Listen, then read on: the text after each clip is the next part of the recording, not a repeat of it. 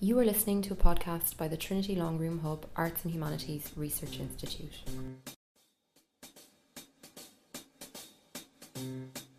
My name's Jane Ohlmeyer. I'm the director of the Trinity Longroom Hub, and I was saying to Mark earlier, for some reason or other, I haven't been around on the evenings of Beyond the Book of Kells lecture series, and I'm so sad about this because they've been so hugely successful, and I would have liked to have had this opportunity to welcome everybody long before now. However, it's never too late, and I really am delighted that the series has gone so well.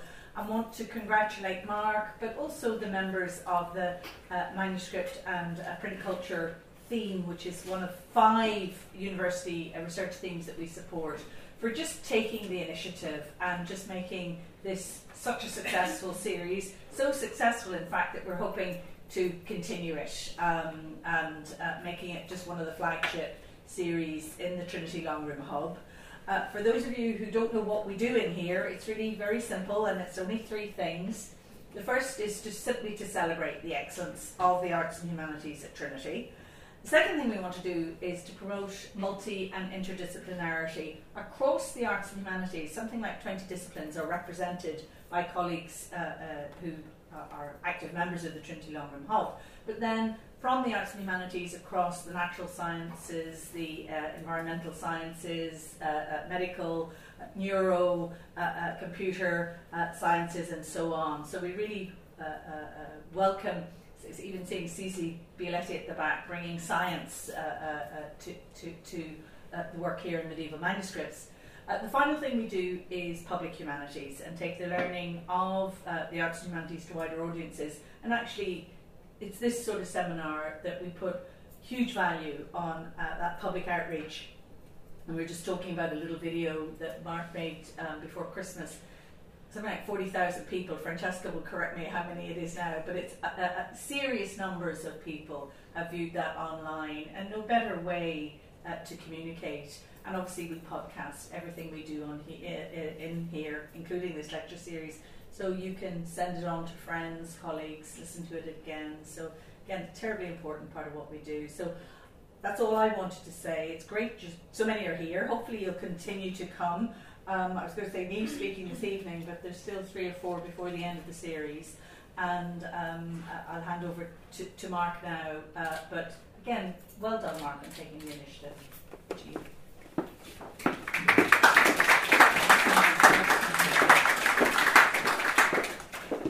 Thank you very much, Jane. It's my great pleasure to introduce our speaker tonight, Dr. Niamh Patwell, who's made the long journey from Belfield to us. She's a graduate of UCC and indeed of Trinity, where she was supervised by our very own John Scattergood for her PhD. She is an editor of Middle English texts. She has also recently edited a special section in the Irish University Review on medieval literature and contemporary Irish writing, and with John she is currently editing the Hand List of Middle English Prose volume for Dublin. Tonight though she is talking about Trinity Manuscript 70, a Wycliffite Psalter.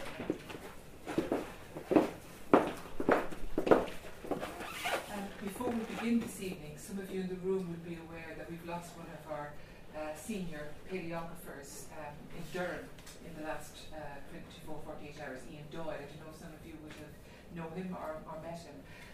But there's many of us in this room, or many of us who work in this area, even as far away as Dublin, who couldn't have done some of the work that we have done without the help of Ian over the years. So I just feel the need to mention him and to wish him well on his journey. Okay, so this evening I'm talking to you about Trinity College Dublin Manuscript 70. It's one of the many Wycliffite manuscripts that we have in Trinity College Dublin. We have in Trinity College Dublin. So to help situate that, I'm going to talk a little bit about Wycliffism at the beginning of the lecture, before I kind of bring you in to look at some of the closer details of the manuscript itself. In England, in the late Middle Ages, there arose an heretical movement known as Wycliffism, sometimes known as Lollardy. Now, the Lollardy is often considered to be the more popular term or populist term, but there's a little bit of dispute about that. I'll probably end up using them interchangeably this evening. It's so called after the Oxford theologian John Wycliffe, who was declared a heretic at the end of the 14th century. And to put it fairly simply and quickly, Wycliffites were believed, or were accused of believing, among other things, that everyone and anyone could preach, that the laity should have access to the scriptures in English, that the Eucharist is an act of commemoration, not a creation of the real presence, and that the church should be disendowed. And I've really only selected just some of the sort of key principles that are key ideas that are associated with Wycliffism. On the other side of the debate during the Middle Ages, you have the traditional hierarchy, declaring resistance to access to the scriptures by the laity, demanding faith in the Eucharist and subscription to oral confession, reasserting the authority of the clergy through retention of theological and scriptural discourse in Latin. And of course, it was a time of trials, persecutions, and burnings throughout the late Middle Ages for those who did not abjure from any of the beliefs declared above. It is becoming clear, however, through studies of religious and devotional practice, including the manuscripts of the period, that there were many nodes of overlap between the so-called Wycliffism and orthodoxy. Wycliffites venerated the name of Jesus. Wycliffite Bibles were owned by nuns and priests. Wycliffite sermons were adapted to remove more obvious heretical statements on the Eucharist, but retained criticism of the clergy. Literature on oral confession was even valued among some so-called Wycliffites, though the emphasis might change a little bit to remove maybe the necessity of confessing to a priest. Orthodox writers produced catechetical writings in the vernacular in huge volumes, despite the so-called ban on this. Readers often removed some elements of text that would have been considered objectionable, and yet left other equally objectionable elements. So it might be helpful then to turn to the language of hard borders and soft borders which dominate our political discourse at the present time, and to apply that language to the world of popular devotion in the Middle Ages, seeing it as a world of soft borders in which the usual binaries of lay religious, men, women, heterodox, orthodox, Latin and vernacular are more porous and less resistant than we are often led to believe. And I am not alone in such musings. For example, writing about 6 catechetical compilation manuscripts of the late Middle Ages, Margaret Connolly talks about the crossover of such reading material between lay and religious in the 15th century. Kathleen Kennedy, citing Mary Rashko, describes the border between a heretic and an orthodox believer as permeable and situational, in part because Lollards and more mainstream Christians shared devotional interests. This is not to say, of course, that there were not points of contention or those who argued for the retention of hard borders.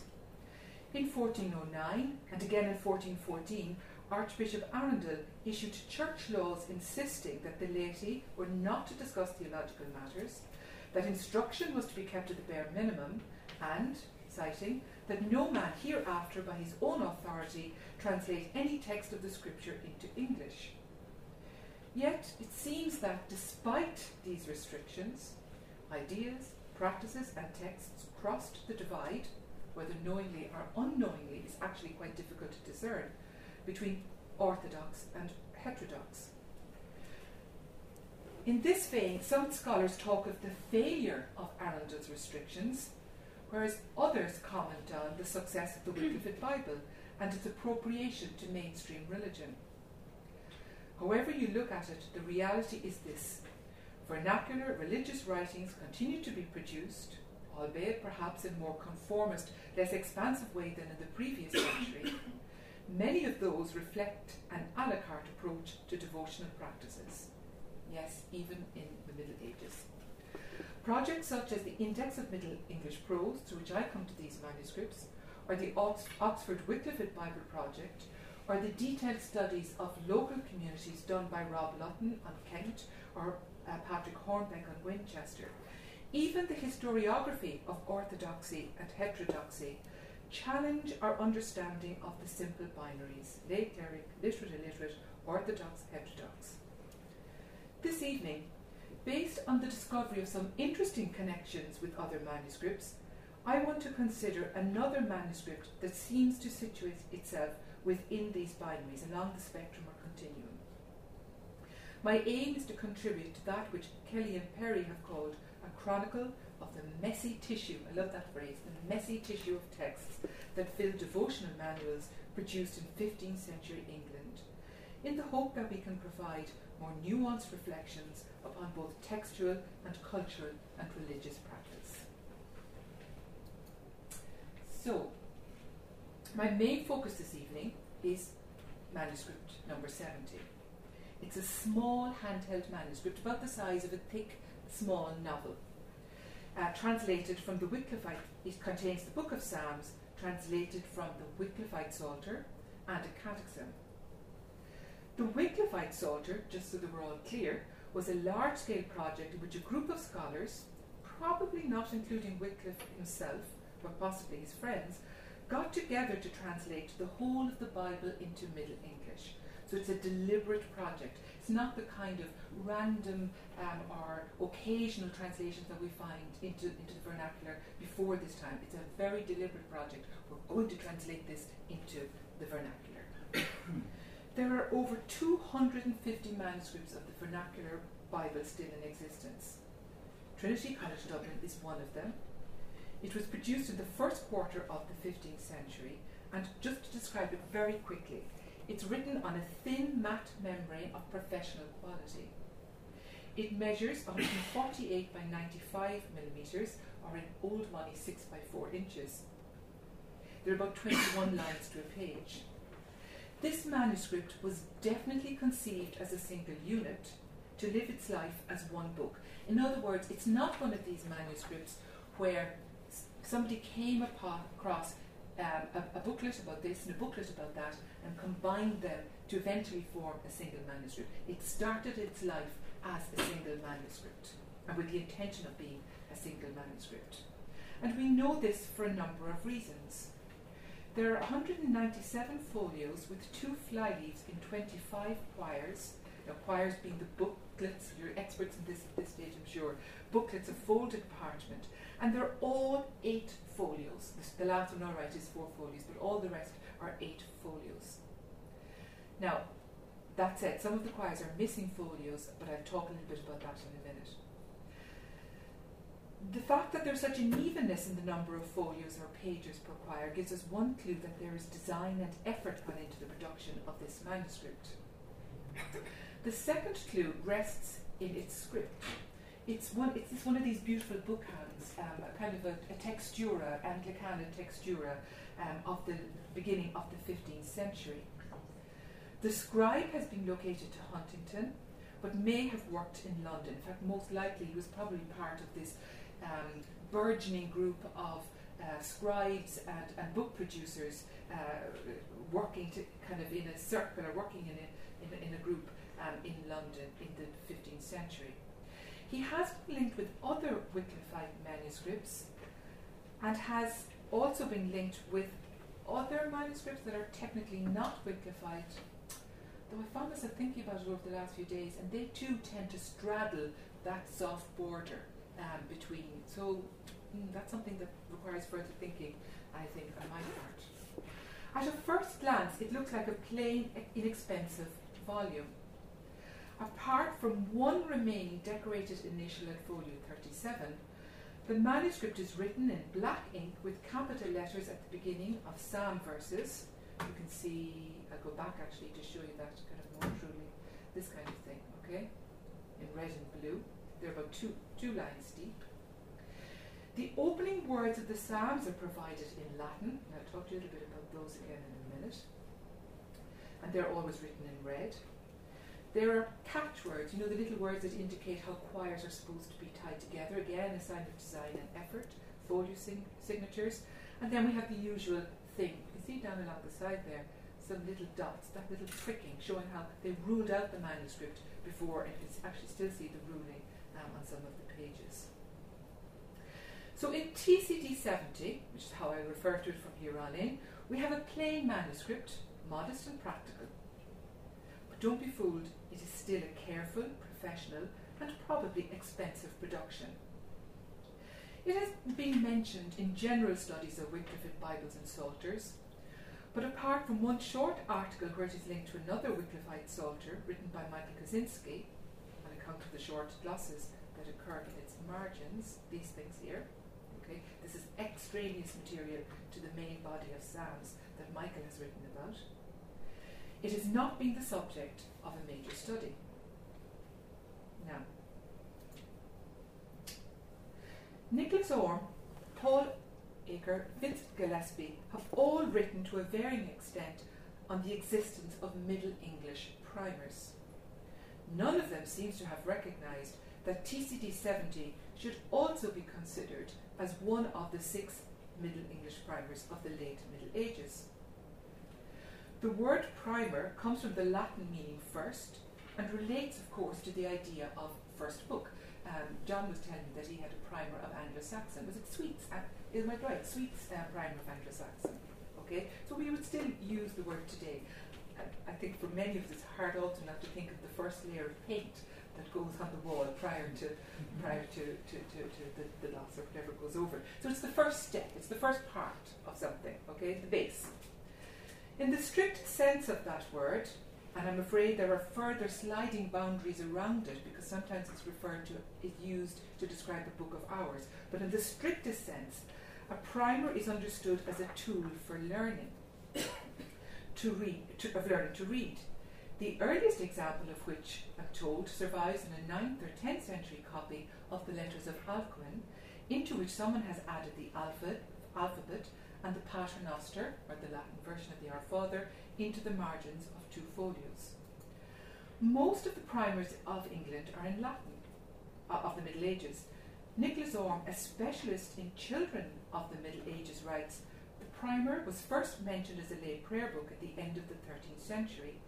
They contain the basic prayers and other short religious pieces, usually in Latin, but sometimes start with an alphabet, suggesting that the primer was a book for parents or teachers to use with children. As I've said already, there are 6 of them, and TCD 70 is one of that 6. They're readily identifiable by the alphabet that opens the catechetical section of the manuscripts. And here's an example from a Glasgow manuscript. The alphabet is sometimes known as a crossrow, okay, on account of this sign of the cross that starts the beginning of the alphabet. Some people call it a kiss cross. Okay, I only came across that recently. And I think it has something to do with the idea of those little crosses in books to indicate where the priest should kiss the book at some stage. Okay, so it's kind of part of that tradition of kissing crosses. You'll notice that it has some strange symbols here towards the end. These are leftovers from the Latin alphabet. This one, I think, to refer to est, which, interestingly enough, at this stage has been included itself, okay? You have the short form of et, and I noticed that this manuscript has removed some of the others. You'd often come across ones with the abbreviation, you know what I talk about, Mark, for con, for example, you know, the little C or the little 9, okay? So this would have been very useful for anyone learning to read Latin, as these were common abbreviations. You'll also notice that it has 2 A's, okay? Now, you could argue, and it looks a bit like it here, that this is for majuscule and minuscule, but in fact it's more likely to reflect that at this period of writing you end up with 2 A's very often. You get the Anglicana form and you get the secretary one as well. So the scribe who's putting together this alphabet is very conscious of, it's a real practical tool, they're very conscious of what their reader is going to find. In most manuscripts then, it is followed by the Paternoster. You can see that there in the previous slide. And of course that makes sense because a beginner reader would already know the Paternoster by rote, and that would enable the student then to connect up the letters. So it's good pedagogy, working together the known and the unknown.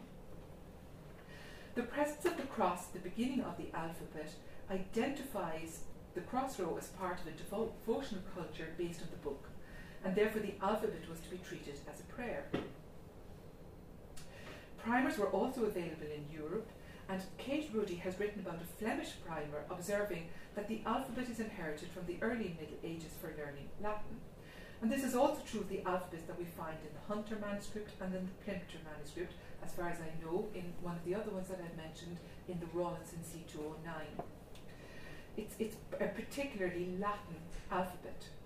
But I want you to take a closer look at this very blurry, I'm sorry about that, this very blurry one. And you can see an extra letter in here, the letter W. Orme refers to it as an exceptional use of this W in his study of primers. But here we go. Let's look at Trinity College Dublin 70. It also has the W. This raises some coincidences. Was this just a coincidence? Is it indicative of a trend of the later Middle Ages? As the use of the vernacular alphabet in devotional manuscripts increased, did scribes grow wise and adapt the Latin alphabet to include the more anglicised letter form W? You wouldn't find a W in the Latin alphabet. And I've come across an example of this in a German manuscript, for example. Or can we say that this is evidence of a particular relationship between the Winchester anthology and our manuscript in TCD? And as I'm sure you're guessing by now, I think that this later position is probably the case. First of all, as far as I'm aware, of the 6 English primers, only 2 carry this newly anglicised alphabet, though it's still, now to be fair, retaining some of the Latin forms. Secondly, this identical alphabet is not the only point of commonality between TCD 70 and that other manuscript, British Library Edition 60577, which I will now refer to from here on in as the Winchester Anthology, because it was found, it worked, it did its work as part of Winchester. Okay, so they're the 2 main manuscripts I'm talking about from now on: Trinity 70 and the Winchester Anthology. These 2 have other points of commonality. As I've said already, learning to read was very much associated with the Christian project. Most of the alphabets in these manuscripts were followed by copies of the Paternoster and Ave Maria in Latin. It's all part of the programme of reform that began with the Fourth Lateran Council in 1215. These 6 vernacular primer manuscripts also include basic Christian instruction in the rudimentary aspects of the faith: the 10 Commandments, 7 works of mercy, 7 deadly sins, 7 gifts of the Holy Spirit, and so on. Sometimes these simple instructions of the principles of the faith were integrated into larger, more sophisticated texts, but more often than not, they consisted of little more than enumerated lists. By the 15th century, however, the time in which TCD 70 and the Winchester Anthology were produced, you have a vast number of basic catechetical miscellanies produced in response to both ecclesiastical directive and the growing desire for self-education among the literate classes. These catechetical miscellanies were produced from short tracts and combined in various ways to provide coverage of the full catechism. So the shortness of the tracts then lent themselves to a kind of a pick and mix situation where somebody is actually handwriting out the texts. So you end up with the Paternoster from manuscript A, combined with the 10 Commandments from manuscript C, or B, and maybe the 7 works of mercy from manuscript C, all combined together into manuscript D. So you get this strange mixing and matching going on. And, you know, sometimes you're lucky enough to find patterns between these, and that gives us some indicator of patterns of distribution and dissemination in the Middle Ages. It's very curious then, okay, this is an example of the kind of what the full page looks like. It's curious then that the Winchester Anthology and the TCD 70 share not only an English alphabet, but also share a catechetical miscellany or compilation that is not reflected in the other 6 primer manuscripts, or anywhere else in fact. The 2 manuscripts, with the exception of some vocabulary changes, are identical catechisms. And in fact, they are a translation of chapters 8 to 17 of a work produced by Edmund of Abingdon in the 13th century, known in Latin as the Speculum Ecclesiae, but translated into Anglo-Norman at the beginning of the 14th century under the title Mirror de l'Église, and into English as the Mirror of Holy Church. The material in the Trinity and Winchester manuscripts have been copied from the Anglo-Norman version of the work text and adapted in precisely the same way. They replace the chapter on the 7 works of mercy, for the simple reason that the chapter of the 7 works of mercy in the Mirror de l'Église was directed towards the religious who don't know, who had some anxiety about how can we do works of mercy because we don't possess goods. Okay, so he's taken that out and he's actually replaced it with another 7 works of mercy, and this is reflected in both manuscripts. They also rearrange and present the order of catechetical tracts in exactly the same way. And this connection between these 2 manuscripts has not been noticed heretofore. The manuscripts, though, are very different. TCD 70 is the earlier manuscript, copied in the first part of the 15th century. The Winchester anthology probably began to be collected and put together in and around 1477, so towards the end of the 15th century. The Winchester anthology is a personal notebook, a gathering of tracts over time. TCD 70 is a bespoke manuscript. The Winchester anthology, however, can give us some clues as to the use that was made of the TCD 70 manuscript. Nicholas Orme, among others, has argued that primers were books associated with the instruction of children. And some of you will be familiar with Chaucer's poem about a young schoolboy who is murdered on his way to school. We are told that he learned from his primer at school. This little child, his little book learning as he sat in the school at his primer. The Winchester anthology supports this understanding of the primer. It has been dated to the later end of the 15th century and was in possession of more than one Benedictine monk in St. Swithin's in Winchester. The contents, in fact, suggest that it belonged to a schoolmaster prior to his days in the monastery, because it is an amalgam of romances and poetry, music, etc., including this primer. And in fact, if you look at the layout of the primer part of the manuscript, and still with this Winchester anthology, you'll notice that there are significant spaces between the lines in the primer material to facilitate easy reading for the first time reader. So there's every suggestion that these were that these were materials used by schoolmasters. Can we assume, therefore, that TCD 70 also has some instructional purpose? We can, simply because there are little clues in the manuscript that help us with this. Bear with me. There's a little rhyme that children learned as they learned their alphabet linked to that kiss cross, or the cross row at the beginning of the alphabet. Children learned to say things like, God me speed, or variations of it. The variations could be, Christ cross me speed, Christ and courteous Christ beginning speed, God me speed.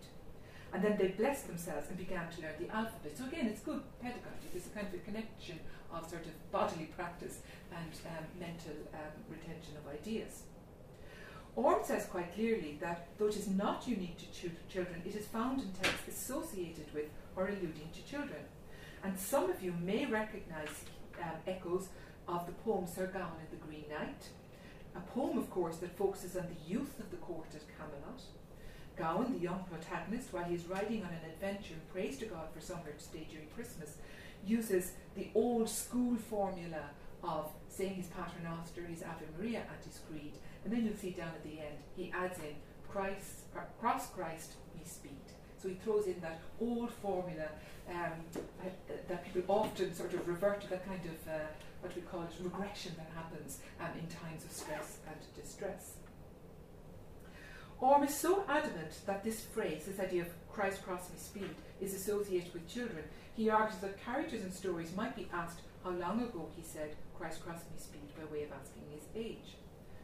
It is interesting to discover then that the phrase God me speed, in my beginning God be my good speed, is one of a couple of scribbles found in the margins of TCD 70.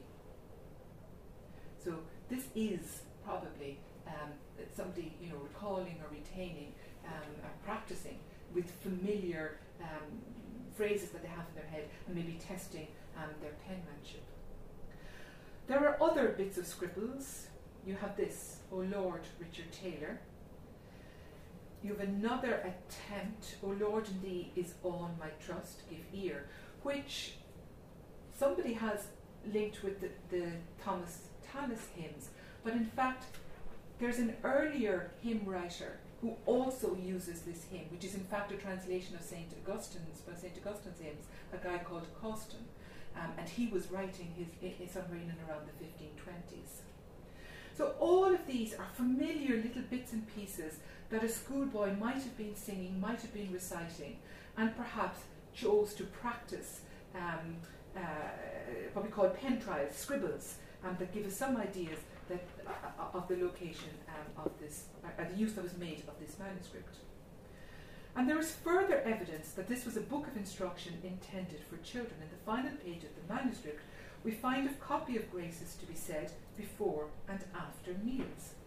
And again, we turn to Orme, who describes the gradual evolution of prayers before meals into ordinary homes. And I'm quoting, "The saying of grace before and after food was originally a monastic observance, copied by the lay nobility from at least the 14th century. By the 15th, it had spread farther down society, and the custom seems to have developed by which children, at any rate boys, said or rather led the grace. The text sometimes appeared in primers and might be taught by clergy or schoolmasters as part of the process of learning to read." We also have evidence that an abbot in Essex didn't want the clergy teaching the people, and he meant the children, and specifically meant just teaching them their graces. So we've some sense then that this is a book that was used for instruction, possibly instructing of children, though not necessarily, both in the basic act of reading and in the Christian faith. But there are still a few anomalies to deal with. Acker points out that the schoolboy of Chaucer's Prioress Tale learned in Latin, and Orme, in his demonstration of children owning books, explained that these were often Latin books. So also we have only 6 English primers, whereas it's my understanding that there's a far greater amount of Latin primers. We also have another conundrum in the Trinity manuscript, the Middle English Psalter copied from the Wycliffite Bible. Now, a Psalter was originally a Latin work, emerging from the monastic tradition of reading all 150 psalms in a single week. This was too cumbersome for the mobile cleric, and so a simpler form, which replicated the liturgical divisions of the monastic tradition, but removed the accompanying prayers and antiphons, was divided. Now, the laity also owned psalters in Latin, but by the 15th century, the time at which TCD 70 was produced, the laity were more likely to own books of hours. And these were simply selections of psalms. Everything's much more reduced. But normally, one finds the primers that I've discussed above appended to these books of hours. Hence, as I said to you at the outset, books of hours and primers could be used interchangeably. In wills, you sometimes find somebody had left a primer or a book of hours to a favoured relative.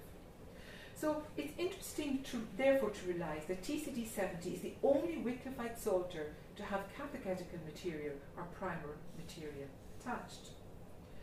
Traditionally, we have associated, so it's the only Wycliffite Psalter of 10 such Psalters to have this material attached. Traditionally, we have associated ownership of copies of the Wycliffite Bibles in whole or in part as a furtive, dangerous act by heretical, anti-clerical lay people. Recent scholarship has disabused us of this notion. For example, the Psalter from which the glosses of TCD 70 were copied, Oxford Bodley 554, was owned by a cleric. Matti Pekola has demonstrated that the Wycliffite Bible, especially those with liturgical tables, may have become integrated into mainstream religious practice or reading. Elizabeth Solopova, who is one of the principal investigators in the Wycliffite Bible study in Oxford, has demonstrated that another of the Wycliffite Bibles belonged to a nun of Barking. And she writes, In spite of a widely held view that the Wycliffe Bible was primarily a book for laity, the known owners of the Bibles constitute a mixed group of lay and religious people, including members of the nobility, women and tradesmen on the one hand, and clerics and members of the religious orders on the other. The evidence from the manuscripts of the Bible, stronger even than from the trial records in Wales, suggests that the owners were often clerics. And I don't think she means heterodox clerics. I think she means clerics that were going about the ordinary business of preaching and saw these books as useful. So what do we make of TCD 70? It's definitely one of the 10 Wycliffite Psalters. In its production, it is also typical of Wycliffite Psalters. As I showed you at the beginning, it has the red line, giving the first line of the psalm in Latin, though the remainder of the psalms are in English. And there's a consensus among scholars that this was probably a practical tool. Somebody coming at the psalms in English for the first time would only recognize them by the capital letter given to the Latin text. And therefore, it is very useful to give the first line in Latin so that it helps them to recognize the old way of doing things. I also spoke to you about the retention of liturgical division, that there's only one of them left, okay? But there are folios missing in the manuscript. And these were stolen, and they actually relate to where the liturgical divisions would have been. So clearly somebody recognised the pretty gold and the azure blue, etc., and decided to take them. And that is actually a common practice. We have it recorded in other manuscripts. The Boniki, I think 360 is the one that comes to mind immediately. So TCD 70 is a typical Wycliffite Psalter of the kind that scholars argue was most likely owned by a cleric. On the other hand, we have a primer that has been linked with lay ownership. So what's going on? Do we have a teaching priest?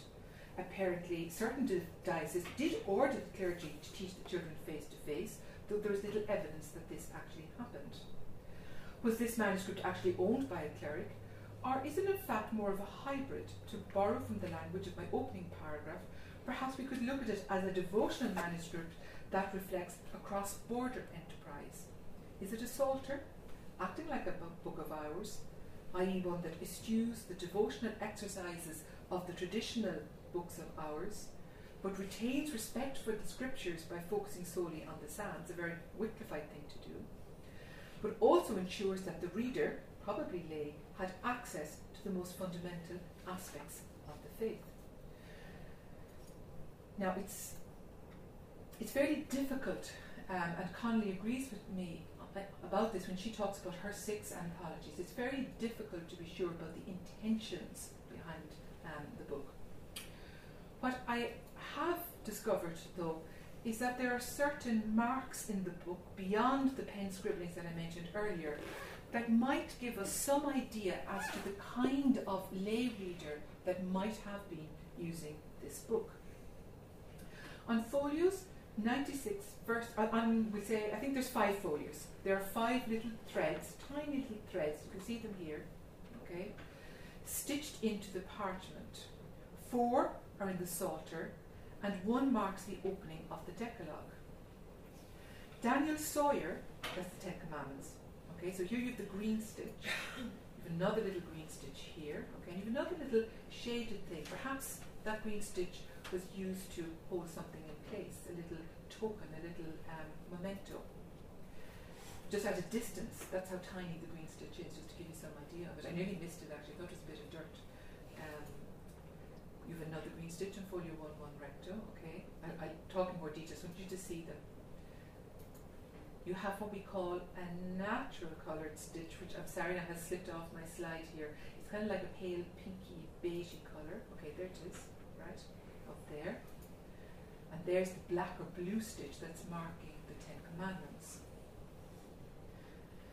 I didn't know what to make of these. And then I came across an article by Daniel Sawyer, who has found similar threads in the Prick of Conscience corpus of manuscripts. This is a long moralizing poem, also of a cross-border type, because it has been associated with both heterodox and orthodox manuscripts. Sawyer describes these threads as bookmarks, describing them as evidence of a discontinuous reading of the thread of the Psalter, that indicates a process of selecting particular psalms to read that is in contrast with the reading programme of the full Psalter with its liturgical divisions. Interestingly, in TCD 70, we have a wider selection of coloured threads than Sawyer describes. We have green as well as natural or undyed and blue threads. This could be indicative of a reader who had access to a wider variety of threads, such as someone involved in the cloth industry, example a tailor or a weaver. And this is significant when we consider the prominence that weavers and tailors seem to have had in Wycliffite networks. Furthermore, the texts marked by the threads are provocative. They are Psalms 90, 105, 108 and 127, none of which can be traced to any of the books of hours, the devotional exercises. We say the books of hours for the Blessed Virgin Mary or for the Holy Cross, etc., etc. Okay, that would be the first thing that you'd say to yourself. Maybe this is somebody setting up their own little book of hours, okay? But in fact, not. On the contrary, the Psalms marked echo with themes of persecution. This one from Psalm 90. It talks about my refuge, my fortress, my God in whom I trust. He rescues me from the snare of the fowler set on destruction. Now that one isn't too bad, okay, though it does talk about 1,000 falling at your side. When you come to Psalm 105, give thanks to Yahweh for his good, his faithful love is everlasting. How blessed are those who keep to what is just, whose conduct is always upright. Remember me, Yahweh, in your love for your people. Come near to me with your saving power. Let me share the happiness of your chosen ones. Let me share the joy of your people, the pride of your heritage. So there we are claiming rightful inheritance to the kingdom of God. Psalm 108. May his life, here's a curse for you, right? Somebody's been cursed. May his life be cut short, someone else take over his office, his children be orphaned, his wife be widowed. In other words, it's an expression of persecution. And it goes on, poor and needy as I am, any wounds go right to the heart. I am passing away like a fading shadow. They have shaken me off like a locust. Now again, Michael Kaczynski has written extensively on the Psalms and has written particularly extensively on the use of the Psalms by the Lollards. And he talks about a catena, a collection of Psalm verses in a manuscript in America that reflect these themes of persecution, these themes of justice, these themes of righteousness. He talks about, they indicate a polemical stance, a selection of psalms that speak of social oppositions, good and bad, persecuted and persecutors, rewarded and condemned. Here just with the unjust versus the just, the rich versus the poor, and that these economic categories are elided into Lollard thought with the moral antithesis of unrighteousness versus righteousness. But of course there is a tradition of using the Psalms almost as poetry to articulate one's either inner spiritual state or collectively to identify with the body of the faithful and the kind of long tradition of the body of faithful, whether that was originally the Jews or at this stage the kind of Christian tradition of saying the Psalter.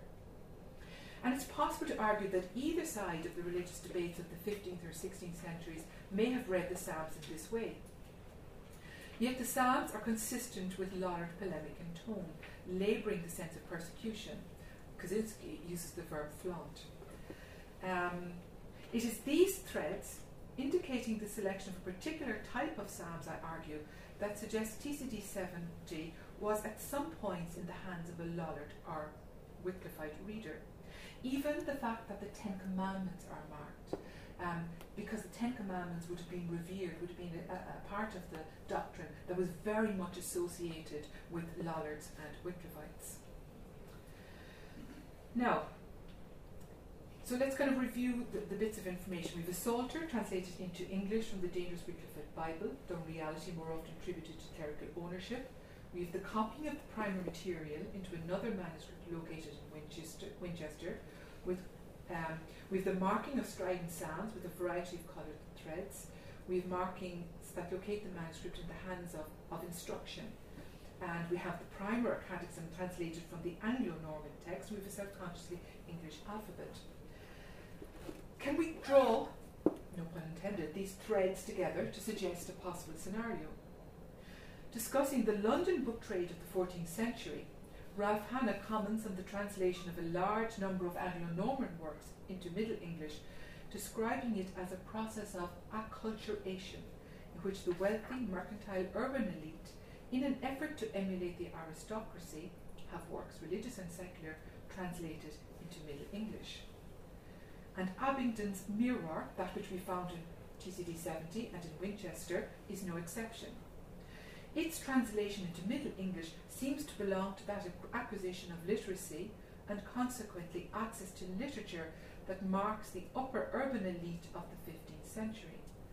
This ties in with Rob Lutton's understanding of the strength and continuity of dissent as part of a more fundamental cultural shift of the period. So it's part of a shift. It's not just kind of hanging there on its own. And he says, in an attempt to explain this deeper pattern of change, I proposed that its origins lay in rapid social mobility and restructuring that placed a premium on economic and moral investment in family advancement over and above conventional and common religious practices. TCD 70 was produced as a part of the London book trade of the early 15th century, perhaps for a family keen to establish itself as a model of decorum and holiness to rival any aristocratic family. But, not forgetting that Anglican W in the alphabet, a family with sympathy for the vernacular cause. And of course, wealthy patronage would also explain the survival of the manuscript in a period when such books were often cited as evidence of heresy in church trials.